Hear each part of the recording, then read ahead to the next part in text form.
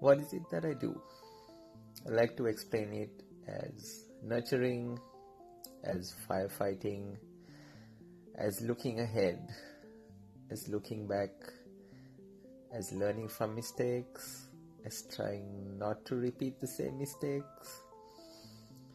It really depends on the day.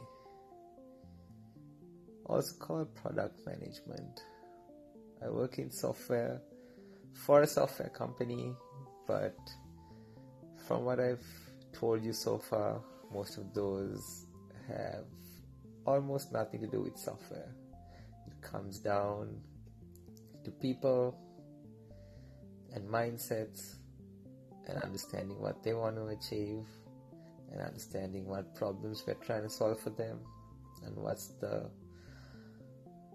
most efficient.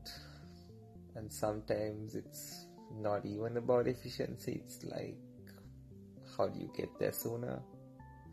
How do you get there incrementally? It really depends. So there is a lot to do with relationships. I like to draw parallels with parenting, even though it's not completely accurate. I have a lot of respect for parenting. So that's why I meant I can draw a parallel, but it's not really the same thing.